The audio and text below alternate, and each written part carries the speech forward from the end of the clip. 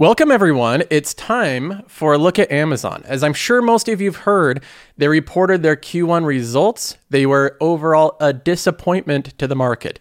The market did not receive it well. In fact, we have headlines like this from the Wall Street Journal, from the front page of the Wall Street Journal that say, Amazon posts its first quarterly loss since 2015 as costs and the Rivian stake weigh on results. These headlines look really bad. If we go even further, just today they have another headline on Amazon. They say that the flagship online shopping business stalls after decades of growth. Amazon's basically done growing, right? That's the story that the market is getting. And because of this, we have the stock selling down. It's down 12.57% today. That was after hours, after investors saw the earnings.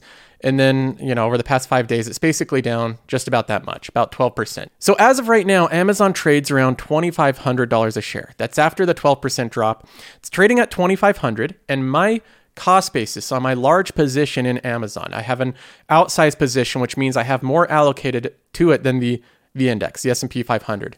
My cost basis on that is around $3,000 per share. So I'm in the red on this company right now. It's below my cost basis.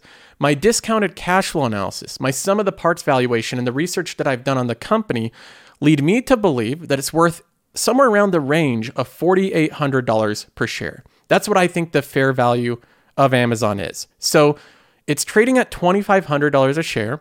I think right now, today, it's worth $4,800 a share. So there's a massive disconnect between what the market sees the value in this company and what I see the value in this company. Now, I understand it's difficult to say, hey, the market is wrong, I'm right? My fair value estimate's correct and the market's just getting this wrong. And sometimes that can sound like you have hubris or you are, you're overly confident or whatnot. But what I look at is the market we're in right now. For example, we can look at Google here. Google is a great company. Most people agree that Google is undervalued. It's down 21% from its recent highs. YouTube grew at 14%. The ad business grew above 20%. The company just announced $70 billion in share buybacks, but yet Google's still trading down. No matter how good this company does, the stock price is trading down from where it was just a couple months ago. There is downward pressure on this market, even companies that are doing incredible. Adobe's another company that's a cash-generating machine. It has a strong moat. It has high amounts of free cash flow. It doesn't dilute shareholders. It does share buybacks. This company's down 38% from its all-time highs. Just a couple months ago, in November, it was trading above $688 a share. The market doesn't like this company. No matter the numbers that it's posting, the market is selling out of this company. Even Microsoft, beating on the top line, beating on the bottom line, having an incredibly wide moat. This company has Azure growing like a weed. It's growing 50% year over year, yet the market doesn't really love it right now. It's down 17% from its November high, like we're seeing with all these companies. We can look at Apple. Apple beat on literally almost every part of their report. They beat on their top line, they beat on their bottom line, they sold more phones than they're supposed to. They sold more services than they're supposed to. They sold in every single category except for iPads. iPads was the only category they didn't beat, and the company's down 10% in the month. Apple's down 10%, despite the fact they just announced $90 billion in share buybacks. So I look at this and see that it doesn't really matter too much the type of report you're putting up right now. The market doesn't seem to be rewarding these companies. Now, I'm not showing this to make excuses for Amazon. Their report in specific has its own issues that we'll talk about in just a minute. But I am showing it just to give some context. Whether you're looking at Apple or Microsoft or Google or Adobe or any real similar company in that vein, most of them have traded down over the past week. There's just a lot of downward pressure right now. Now, Amazon's report had some specific parts in it that I think dragged it down even more. And I think that this was by far the big thing that caused the 10% sell-off. There's a couple things you could point at. I think it was this. This is their second quarter 2022 guidance. Net sales are expected to be between $116 billion and $121 billion, or to grow between 3 and 7%. So they're expected to grow somewhere around 11%, and now they're saying 3 to 7%. So they're giving lowered guidance for next quarter. And I think that's the big reason that investors bailed on the company. It looks like growth is slowing for Amazon. They say this guidance anticipates unfavorable impact of approximately 200 basis points on foreign exchange rates. So the foreign exchange rates is something that does hurt Amazon right now. Operating income loss is expected to be between $1 billion and $3 billion, compared with $7.7 billion in the second quarter of 2021. That was also below expectations. They said this guidance assumes that Prime Day occurs in the third quarter of 2022. So that's something that I didn't realize how big of an impact these one day like things like Prime Day and Christmas are on Amazon. I realize Christmas is a big impact, but Prime Day is pretty significant. They actually model the entire revenue of the company differently depending on the day that Prime Day falls in. And since they moved it out of second quarter into third quarter, they're modeling less revenue overall for the quarter. So that's pretty incredible. This Prime Day has such a huge impact. But I think that second quarter guidance was a big part of why the company had the 10 to 12% drop. And I think it's why investors are just looking at this company as kind of dead money, right? We have this next quarter coming up. It's going to be slow growth. We're not going to get like any type of huge stock spike in the next 3 months. And so a lot of investors that are looking for gains tomorrow, they're looking to make gains quickly. They know that Amazon is likely considered dead money, meaning it's just going to float around in the same area for at least the next 3 months. And if you're kind of impatient, if you want to get into a company that's moving along and doing things right now, you might bail out on Amazon and say, look, this company's dead money. They're not really growing quickly. They gave really soft guidance, lower than expectations. I'm going to take my money out of Amazon and move on to a different company. And I think that's where investors get this a little wrong. These top line estimates of the 3 to 7% revenue growth, I don't think is how you should measure growth with Amazon. I really don't. And I think it's the same mistake that investors make with Apple. Apple has overall very slow top line growth. They grew by 9% last quarter. It's not a fast growing company, but Apple has other profitable parts of their company underneath that top line that are growing at a much quicker pace. And likewise, when you look at Amazon with this 3 to 7% growth, there's a lot of other parts of the company that are growing much quicker. So let's go ahead and jump into this earnings report and take a deeper look of what's going on. All right, so here we are with the Amazon earnings report. And right off the bat, they have a bunch of highlights that investors just hate to see. They really don't want to see this stuff, at least in this market, this bearish market. This stuff might be allowed normally in like a bullish market where people are just concerned about optimism and future. But when they're concerned about real cash flows right now today, this isn't the stuff they want to see. For example, most value investors will look at the free cash flow line. They'll see that it decreased to an outflow of $18.6 billion for the trailing 12 months. So that's not just this last quarter. This is over the past 12 months, the past trailing year. But it's an operating or a free cash flow outflow of almost $20 billion. So over the past 12 months, they've lost almost $20 billion. And this is compared with an inflow of $26.4 billion for the trailing 12 months ending March 31st, 2021. Now we can look at the free cash flow history on Qualtrim Insights. This website and tool is available to Patreon members. So if you want to try it out for free, you can join the Patreon. Let's go ahead and bring up the free cash flow here. Again, free cash flow is the amount of money in, the amount of money out. That's all. No other context. Doesn't show what the money's going to, if it's going to be accretive for the company, what they're paying for. It doesn't even show you if they generated the free cash flow by selling more shares. Many companies have free cash flow. That's just because they're diluting the shareholder, or they're selling investments, or they're selling factories or something, right? All free cash flow does is tell you money in, money out, that quarter, that year, with no other context. So you have to look at the context of what they're doing with this. But Amazon has this frustrating thing going on with their free cash flow line item, where in 2017, when Amazon was like a quarter of the size they currently are, they posted positive free cash flow of $6.4 billion. And then it's only gone up by multiples since then to $17 billion in 2018, 21 billion in 2019. And just in 2020, they posted $25.9 billion in free cash flow. Now you might say, this is all because of the stimulus. They're only a good company when there's stimulus. Well, before the stimulus, back in 2019, they posted $21 billion of free cash flow. That was before any stimulus was given out. So Amazon can post positive free cash flow on a very consistent basis without a stimulus environment. And what we're seeing right now, last year in 2021, they posted minus $14.7 billion in free cash flow. What's going on here? Where's this money going? What are you doing with it, right? This is a question that investors have. And then comparing that to the most recent quarter, they say that outflow has increased from the $14 billion to $18.6 billion for the trailing 12 months. So their free cash flow is just getting worse and worse. They're paying for a lot of stuff. They're buying a lot of stuff. And they don't give a lot of transparency into where this money's going. They don't have a big thing that says, here's all this free cash flow and exactly where it's going. You have to kind of dig and find that out for yourself. But as of right now, what we know right now going through this report is they have a ton of money, almost $20 billion in the last 12 months, just going out of the company. We don't really know what it's for. And the year prior to that, in 2020, was much better. They had positive money coming in. So it seems like things are moving in the wrong direction. Now, we also have this glaring problem right here, the net loss. So this was what Wall Street Journal highlighted on their big front page right after the earnings report. Amazon has the first loss in a decade. Wow. The company has the first net loss. A net loss of $3.8 billion for the first quarter. Now, keep in mind, to add some context here, that includes a paper loss of their investment in Rivian of $7.6 billion. So Amazon invested in this company, Rivian, and the stock price went through the moon. It went to a bubble territory, and Amazon had to record this net income gain of like billions of dollars because Rivian was valued at $100 billion.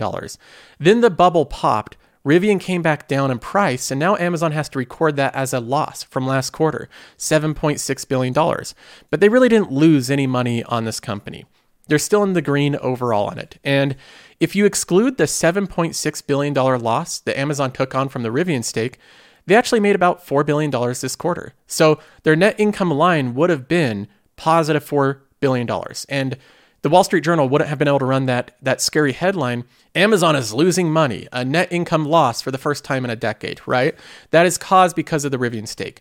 Now, having said that, the operating income doesn't include the Rivian stake, and that was still only $3.7 billion, compared with $8.9 billion for the last year. So even excluding for the Rivian stake, it still doesn't look pretty. Their operating income decreased by over half year over year, down to $3.7 billion. So that's what we know so far, and I think this is where most investors kind of stop their research. They read some of the top line information, they look at the next quarter's forecast, they're looking at these numbers and seeing that growth is slowing down, they're moving Prime Day from Q2 to Q3, it looks like it's going to be another slow or dead quarter, and then they're looking at the cash flows, and they're seeing cash flows moving out of the company.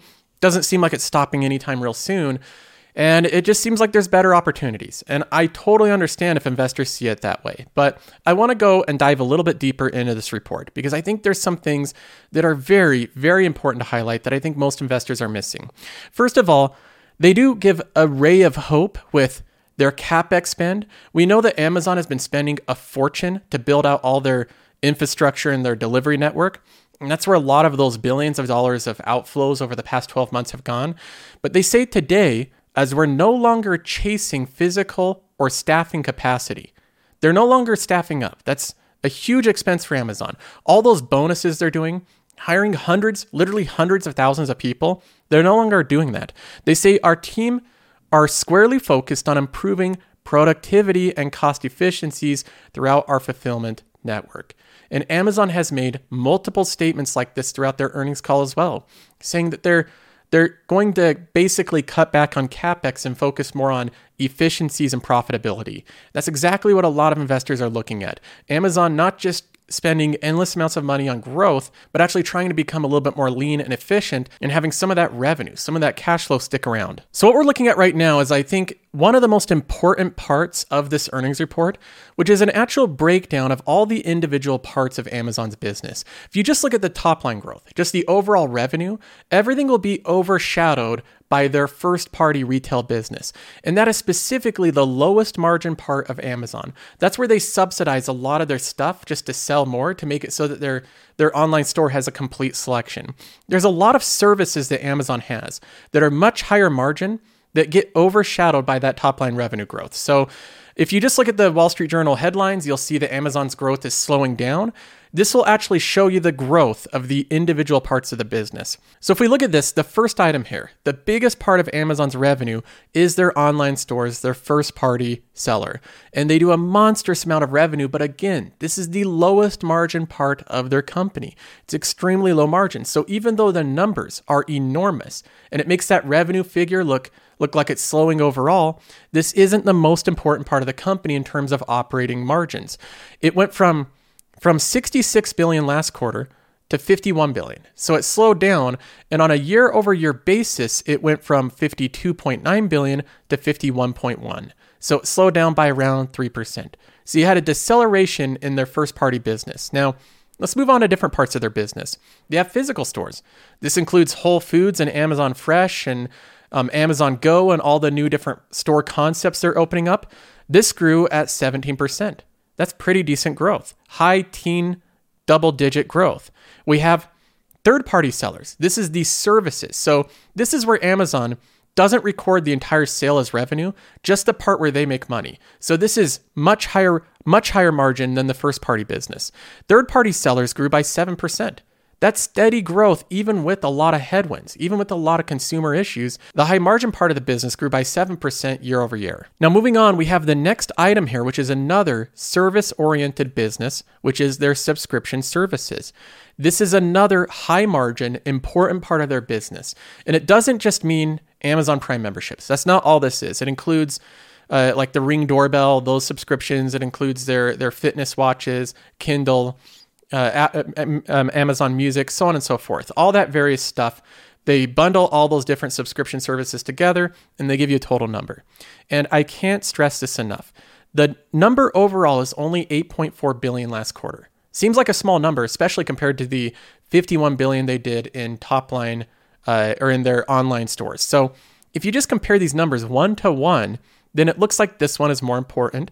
But again, the margins on the subscription services are dramatically higher. So even though they pull in less revenue, they keep far more of it and it's a more profitable part of the company. If I was looking at Apple and doing analysis on Apple, which I've done, I look at the service parts of the business as the most meaningful part of growth. How much is Apple going to grow their Apple Music and Apple TV and their Apple Cloud? Are they going to move to a hardware as a service, right? That service part of the business is way more meaningful than if Apple grows their top line revenue by 5 or 10%. That's great, but the part that you want to grow the most is the most high margin part of the company. So when I look at Amazon, I try to apply that same thinking. The top line revenue is heavily affected by this number here from their online store, but the subscription services are growing pretty quickly. It grew by 11% year over year. That's double-digit growth for their subscription service. And then that's not the only high margin part of the business. Advertising is incredibly high margin. It's actually probably more high margin than their AWS business. And their advertising last quarter was $7.87 billion. That is a 23% growth year over year. So the advertising portion of Amazon, where they sell ads on their IMDb TV or their Freevee, they sell ads on Amazon.com, the sponsored listings, where they're selling ads, they're growing faster than Google, which is an ad business. That's been their business all along. This 23% growth is faster than Google, and it's double the rate of growth that YouTube just posted at like 14%. So just shy of double. That is very fast growth in their advertising business. And again, this is incredibly high margin. So the high margin parts of this company, the third-party seller grew at 7%. The subscription services grew by 11%. The advertising so far has grown by 23%. Those are the high margin parts. The low margin part shrunk by 3%. Now, moving on after that, we have the biggest part of the company, I think, the most meaningful part, which is AWS, Amazon's Web Services. Everyone knows that this is a good part of the company. It's highly debated what it's currently worth, though. What I can say is that AWS continues to grow at a very steady pace. Last quarter, they recorded growth of 37%. 37%, slower than Google Cloud Pro, that's correct. Slower than Microsoft Azure, but it's already much bigger. It's a much bigger service, so they're growing at a bigger size, still at 37%. I think that's pretty decent. In my opinion, the only one that could catch up and possibly beat them is Microsoft. I think they're the only one capable of doing that. I still think it's unlikely, but if they do, so what? I own about as much Microsoft stock as I do Amazon. I am so bullish on cloud overall. That's why I own Amazon, Microsoft, and Google as three of my biggest holdings by far. Now, this is what most people looked at again, just the 37% growth in AWS, which in and of itself is just tremendous. AWS did $18.4 billion in revenue last quarter. That is pretty incredible. Now, to give this more context, we can look at this nice chart here provided by Alex Morris on Twitter. He puts together all these nice charts. And this one is the AWS run rate revenues, which is how much they revenued last quarter times 4. So you just look at how much conservatively they would make over the next year.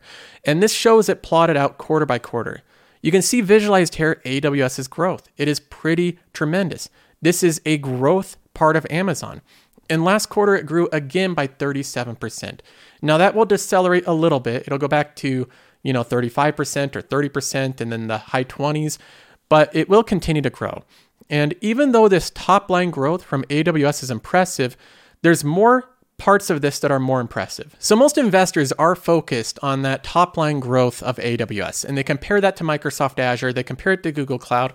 But I think another thing that investors are mostly forgetting about with this top line number is profitability.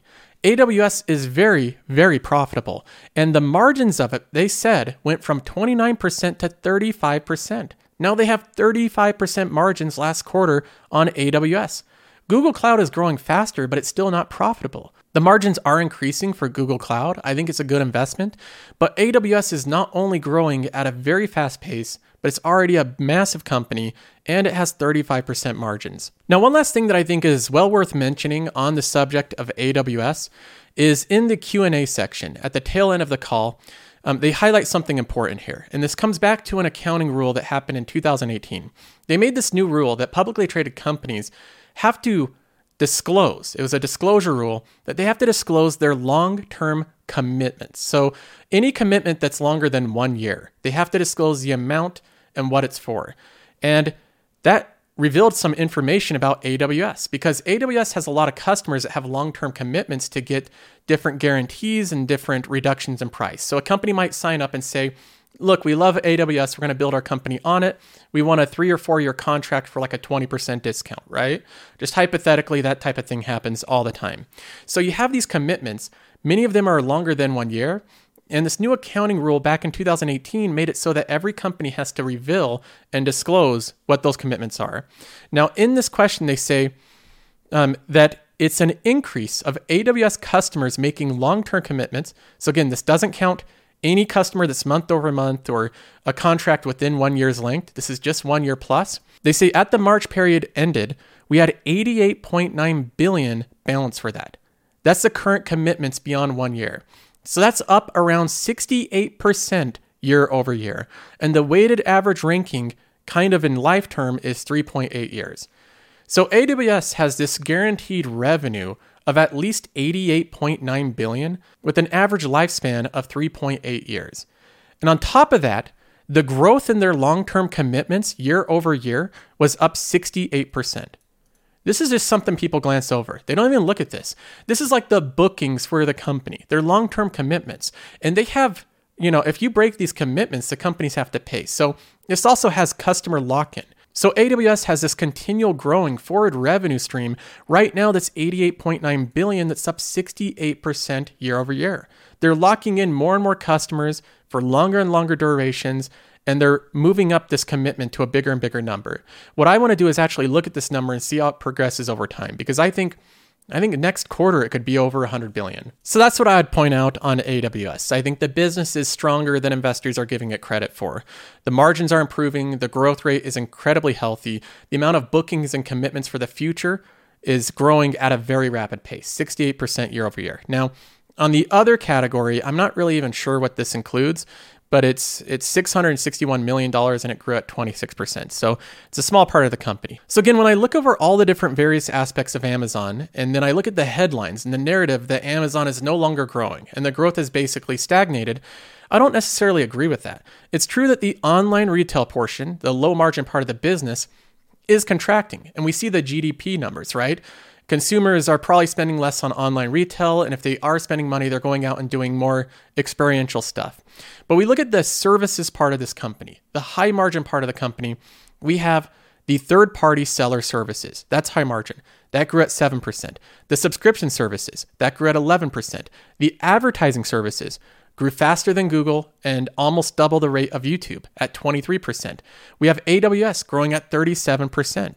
These are all growing at a pretty steady pace, far more than the stagnant company that the media and the headlines would have you believe. And if you add up the total revenue of these service part of the company, and the non-service part, services now make up 52% of total revenues. So now over 50% of Amazon is service-based revenue. So when I look over this earnings report and try to dig down on it, I'm biased. I own a lot of Amazon stock. I love the company. I have a big investment in it. I think this company is heavily undervalued and will be worth much more in 3 or 4 years when market sentiment changes from the very bearish sentiment that it's in. And so I didn't see this as quite as bad as most investors. Now that's my take on it. I realize a lot of people disagree. They think that Amazon is heavily overvalued. And if you think that, then that's fine. Don't invest in it. I'm not telling anyone to invest in Amazon. I'm just showing you what I'm doing with my money. But when I look at Amazon, what I see is the top line revenue growth being shaky and the low margin retail business contracting a bit because of GDP. I also see that their AWS business, highly profitable, wide moat, very difficult to compete with, grew at 37%. The margins improved on it by 29% to 35%. The backlog, the commitments went up 68% to 89 billion. That's a massive increase in 1 year plus commitments. The free cash flow, the big red number, right? The $18 billion of cash outflows over the trailing 12 months. I look at that and I say, well, we don't really know what that's going to, right? We know that they did a ton of CapEx. They bought more warehouses. They doubled their delivery network over the last year. But they also just did things like buy MGM. That was an $8.5 billion deal that closed last quarter. So that's $8.5 billion of that $18 billion, almost half of it. So Amazon isn't just wasting money. They're buying valuable assets like MGM to prop up their value proposition in Amazon Prime and take more market share. Their advertising grew by 23%, which is faster than Google and almost double the rate of YouTube's ad growth. And that has a lot of growth ahead of it. In my opinion, they have the Freevee channel, which is going to compete with Roku Originals. It's one of those free little apps where they're going to be putting a lot of content on it. And I see a lot of future growth just in their advertising business. And their subscription services grew by 11%. Their physical store growth was 17%.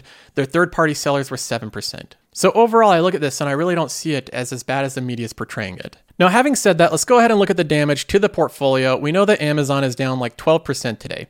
Major holding of mine. So I'm down $30,000 overall, and I have $97,400 in value.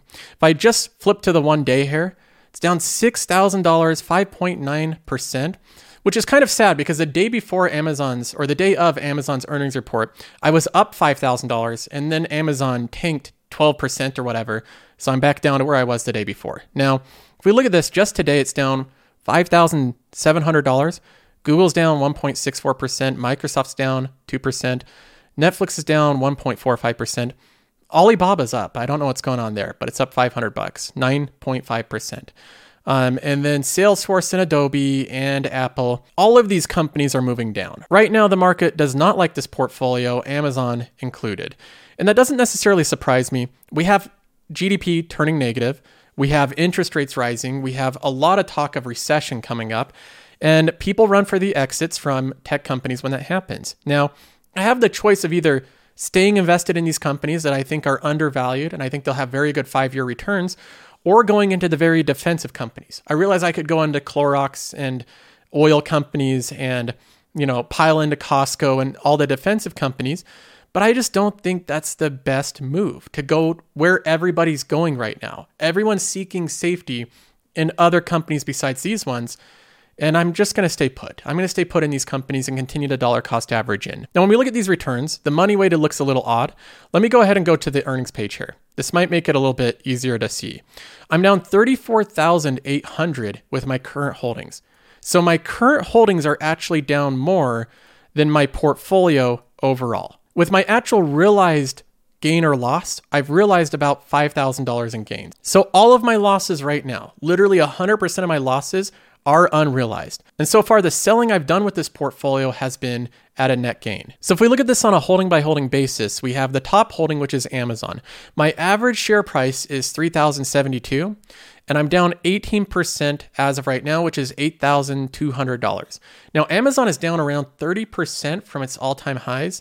I'm down 18%, and I wouldn't be surprised in this market if it continues to just kind of trail off and trade down for a while. I think it is likely that Amazon will be kind of dead money for the next quarter. So if you're looking for quick gains or you're not willing to be patient with Amazon, then it's probably not a good company to hang around with. But I haven't changed my thoughts on Amazon. To me, this earnings report was not nearly as bad as the market reaction.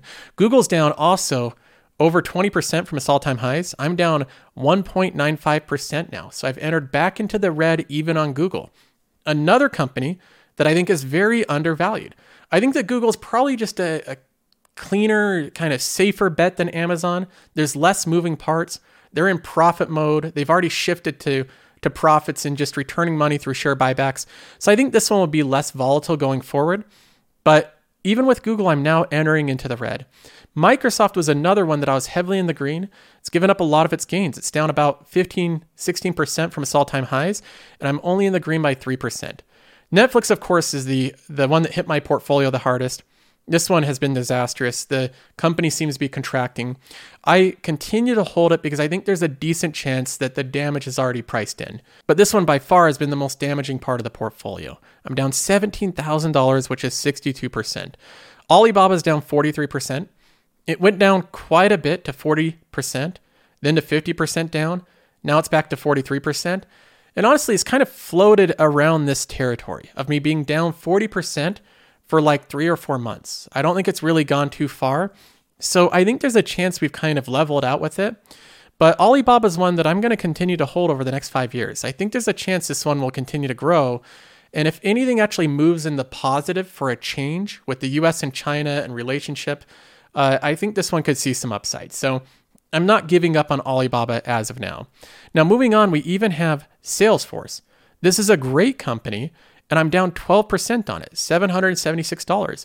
We have Adobe, another highly profitable, free cash flow generative company that doesn't dilute its shareholders. It buys back its shares, and it's down 9.81%. These two companies are down over 40% from their all-time highs. It's an incredible sell-off on what I think are two of the best assets in the market. We have Apple, obviously, like the best company in the world. I'm up 23% on this, which is, $897. And even this one has given up a lot of its gains as of recent. The earnings report on Apple, I literally thought was as perfect as it gets. They beat on everything, top line, bottom line. They impress on growth. They impress on revenue. Because they gave a little bit of soft guidance for next quarter, saying that they're going to have some issues with manufacturing, similar to Amazon. They gave soft guidance, and the stock still traded in the red after hours. I could not believe that. Apple gave the perfect report, announced $90 billion in share buybacks. The company still goes in the red. Now, after Apple, we have Spotify. This is one that the market has completely given up on. Down 65%. It's going to be trading at a 1 price to sales soon. The company is really difficult to hold because they continue to do share dilution. They're not posting real free cash flow. They need to find a way to become profitable, and I think that's very difficult.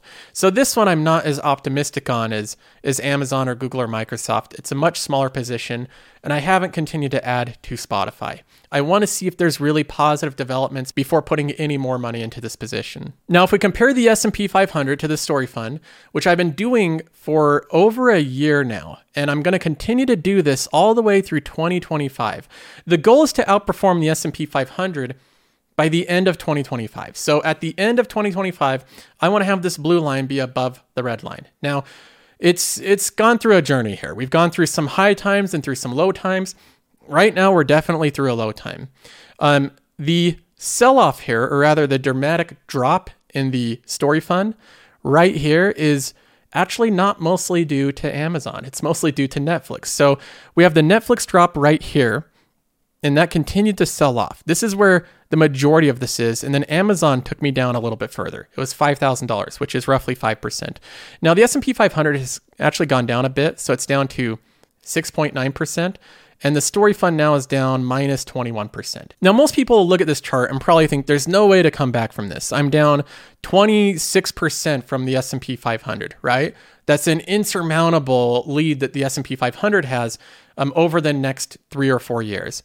I don't think that's the case at all. I look at the market right now, and it's rewarding a lot of companies in the S&P 500 that I think are getting to the point of being highly overvalued. A lot of consumer defensive companies are trading at higher valuations than tech companies. And I don't think that that's going to go on forever.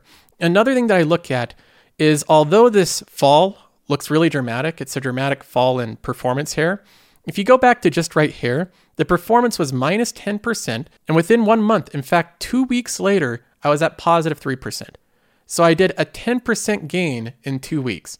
We have other times in the portfolio, like right here, I was at 4.55%, and I went up to 24% in gains in a 1 month period. So that's a 20% performance difference in 1 month. If we look at another example right here, I was at 0.78% in performance. So not even 1%.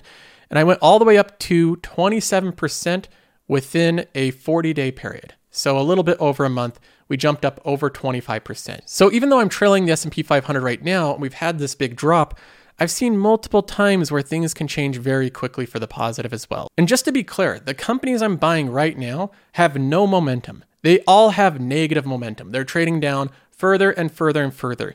And I'm never going to be able to time the negative momentum right at the bottom. That's just not something that's going to happen.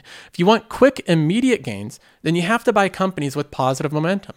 Go buy your oil trade. Go buy Costco right now. Those companies have positive momentum. They've been moving upwards. They're the ones to get into right now.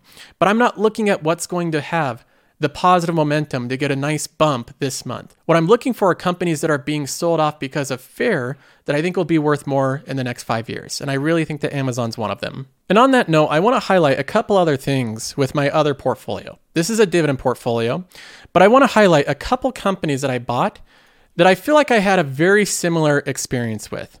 When I originally purchased Apple, which has gone up $18,500 in value, it's outperformed the S&P 500 to a large extent. When I first purchased this company, you can go back and look at the comments I received a year ago.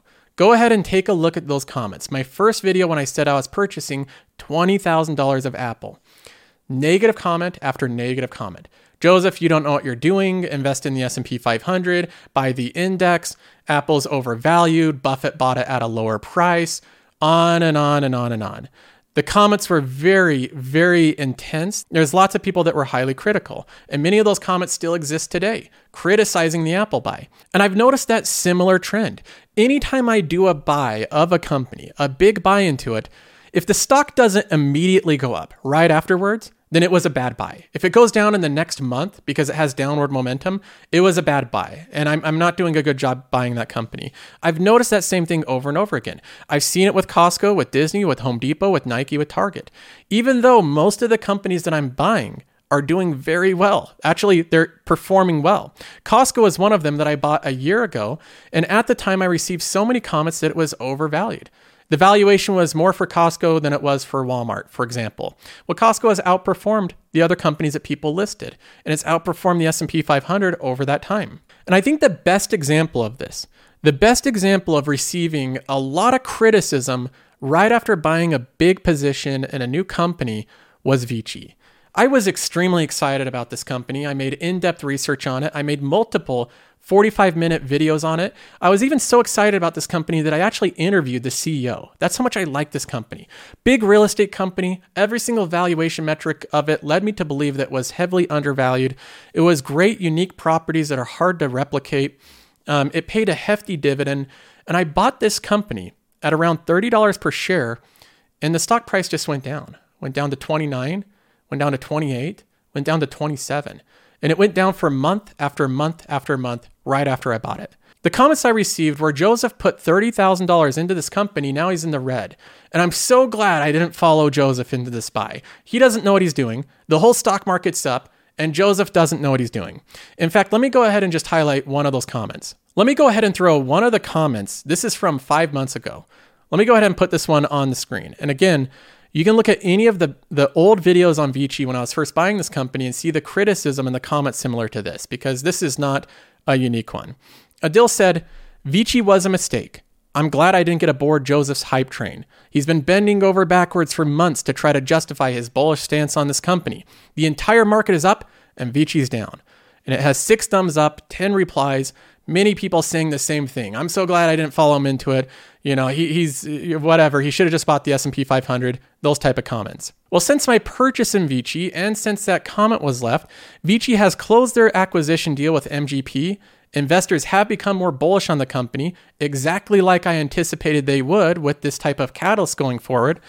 The it's now in the green. It's outperformed the S&P 500. It's outperformed the QQQ by a large extent. And all this has taken is for me to wait longer than a couple months, just to wait a little bit, to give it time for the company to actually do its thing and for the story to play out. So I share with you the example of Vici as well as other examples just to highlight that this is not anything new to me. Anytime I buy a company, right away, I'll receive a lot of people criticizing the purchase for XYZ reason. Either it'll be overvalued, like my purchase of Costco and Apple, which have both been market-beating returns, or the company is just a bad company now. It's changed gears, like my purchase of Starbucks. It's gone down a little bit. The criticism is especially intense if when I buy the company, it falls in price upon buying it, right? It continues to go on a downward trend. Because I didn't time the bottom with my purchase, I'll receive a lot of criticism. And with the purchase of Amazon in this last quarter, you're going to see the exact same thing. The truth is that most investors are very short-term focused. Whether they like to admit it or not, the price of the company dictates their sentiment. Because Amazon went down in price, they think the company's bad. If they didn't have the price change in the mix, they'd probably look at these results and think that they're pretty decent. But because the price went down, the company must be doing poorly. This is the exact same attitude I saw with my Vici purchase. I purchased Vici for an undervalued price at $30 a share, and the stock went down to 29, to 28, and 27. Because the stock price went down with literally no fundamental changes, people became bearish on the company. Sentiment moved lower. And that caused a lot of people to leave these comments that Vici was a terrible purchase, which now it's outperformed the S&P 500 and the QQQ since purchasing it. So when I look at Amazon, I know I'll receive the same things. The stock has moved down since purchasing it. My average cost basis right now is $3,000 a share, but I still remain just as bullish as I used to be. This hasn't changed my opinion or my thesis on the company at all. I still think it's worth $4,800 a share. So that's how I view this. I think the fundamental developments of Amazon are pretty positive overall. And I still believe that over the next 5 years, by the end of 2025, I think Amazon will outperform the S&P 500. Those are my thoughts. There's no guarantee. Things could go wrong with it. But even now, after looking at this most recent report, I still believe that. Now, having said that, I have no clue of where it's going to trade in the next 3 months. So as I'm giving these week-by-week portfolio updates, I don't know where Amazon's going to be next week. It'll probably have more negative momentum, maybe trade down a little bit further. I don't know. I'm not a short-term trader. I'm not looking at technicals. I'm looking at fundamental valuation. And even though I have a strong belief it will be worth a lot more in 5 years, I have no clue where it's going to be in the next 3 months. So that's my thoughts on this earnings report. Doesn't change my thoughts at all. The price moving down doesn't change my sentiment to the negative at all on the company. I still remain bullish on it. But that's all for now. I hope you enjoyed the little update, and I'll see you in the next one.